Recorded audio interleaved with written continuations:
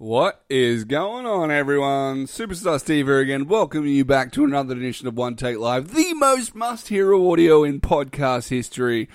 We are on the Hell in a Cell Go Home show. Hell in a Cell predictions is what we're talking, ladies and gentlemen. Who's going to win? Who's going to lose? Why they're going to win? Why they're going to lose? How the storyline's going to go? Where we're progressing from here? All those questions will be answered for you in this show. It is a SmackDown only pay-per-view, ladies and gentlemen. If you didn't already know that, go back and check out my SmackDown review show. It's just been uploaded. You want to hear it. You want to see what happened on the go-home version of SmackDown because that definitely lays foundation. And if not, gives away what's going to happen at the pay-per-view. I'd say good 9 times out of 10, it's pretty good. What's the word I'm going to use? It's a pretty good representation or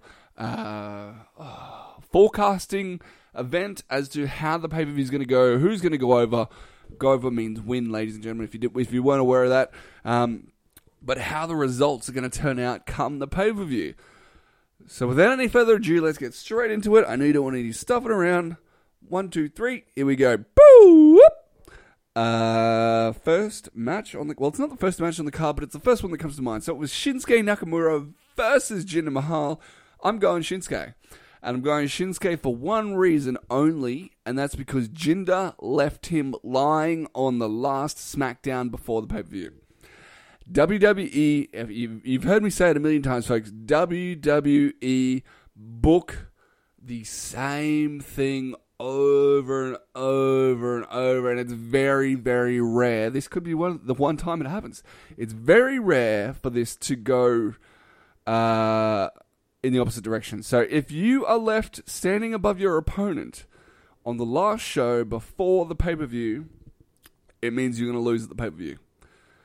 It's happened for 20 years, folks. Take my word on it. It's happened for 20 years. You'd think they'd think we're a little bit smarter than that, and you'd want to capture the crowd's, make the crowd anticipate something, make them want to know the result because they don't know it. But they haven't changed their formula in 20 years, so we do know it, which makes it not exciting, which makes people not view in. Blur, turn on, view in. You know what I mean. It makes them not tune in. So Jinder left Shinsuke in the middle of the ring with Jinder standing tall, which means Shinsuke is going to win. See, what I thought was probably going to happen was Jinder to retain the title until WrestleMania and then probably lose it at WrestleMania. But given that outcome, I'd have to say Jinder's losing. And I know WWE went to India this month, as in like a week ago, actually. So maybe their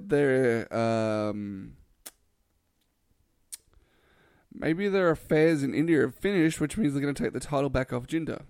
And then they wanted Jinder at the title because they're going to India. Jinder's Indian, Indian heritage. But yeah, so that's my pick. What else we got on the card? We got we got Rusev versus Orton. Now, Orton's won a fair few of these. I feel like both want to move on to new opponents, but I mean, for that to happen, Orton has to win, and I don't think Orton's winning. I think Rusev's getting the victory here. I think they're gonna play it out for another month before they both move on. There's not a lot of partners, not a lot of dancing partners on SmackDown either, which means everyone's sort of gonna do a shuffle at once. Or they're going to bring someone back from injury or bring someone back from holidays or something like that. So I think Rusev's getting the victory here. I think Aiden English is going to be responsible somehow for causing some sort of distraction, but I think Rusev has the victory. Moving on to the tag team titles. We got the New Day versus the Usos. I think New Day are going to pull it out here. Just a 3-man advantage. I see that being involved somehow.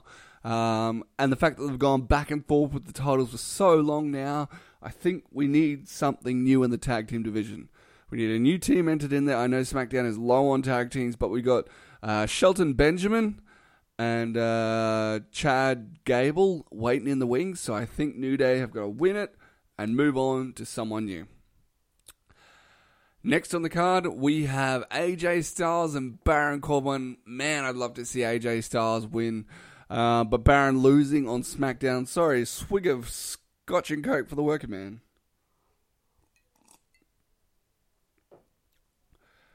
AJ Styles and Baron Corbin. Baron Corbin was embarrassed on SmackDown, which is as good as a loss, isn't it?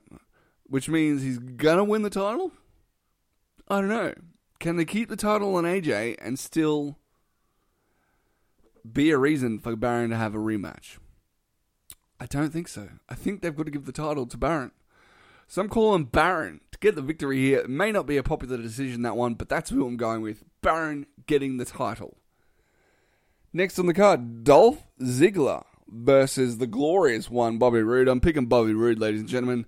Dolph will come out with all fanfare, I'm predicting, but he won't get the job done, and he'll want a rematch, and we're going to go on for a little bit longer, folks. I'm picking the glorious one, Bobby Roode. Women's title. Who have I got? I've got Charlotte Flair. You know I've got Charlotte because she tapped out to the sharpshooter. That is a guaranteed victory come the pay-per-view. But will she get cashed in on? That is the question. I don't know. I think they might be saving the cash in for WrestleMania. It's never been done with the women. Well, we've never had a cash in with the women. Yet alone a WrestleMania with the women. What a statement that would make. What a statement. The thing is, they've got to keep it going for a little bit longer. And how do they do that? Well, if Charlotte wins the title, then they have another 2 months for a rematch.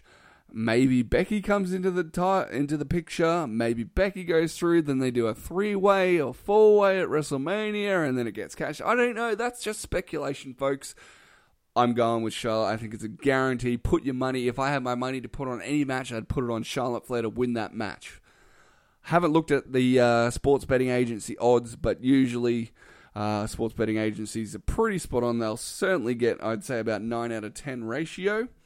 But yeah, put your money on Charlotte. Who else have we got on the show? We've got if not the main event, the co-main event or the second main event. It is, I think, it's probably the most important match on the show. It is Kevin Owens versus Shane McMahon.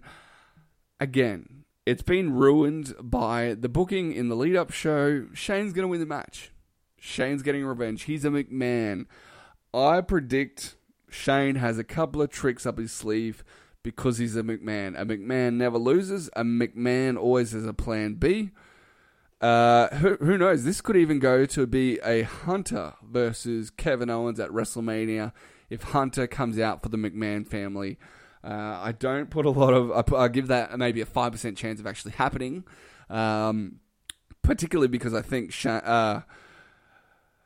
Hunter is going to be versing Kurt Angle at WrestleMania, I believe. I think that's still the direction they'll go.